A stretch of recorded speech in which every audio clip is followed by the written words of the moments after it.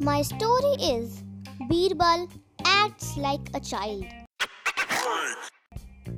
Birbal reached the court late one day. Akbar inquired the reason for his delay.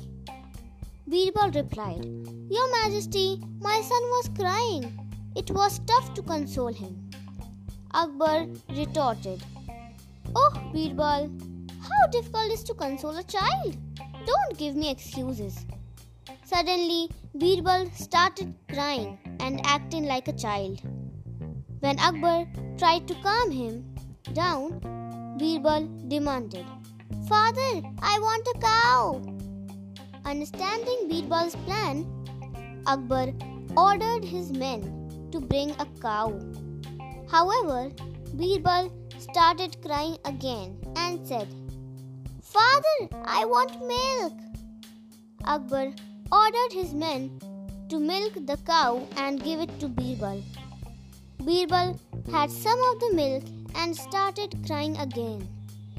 Akbar was frustrated and asked, "What do you want now?"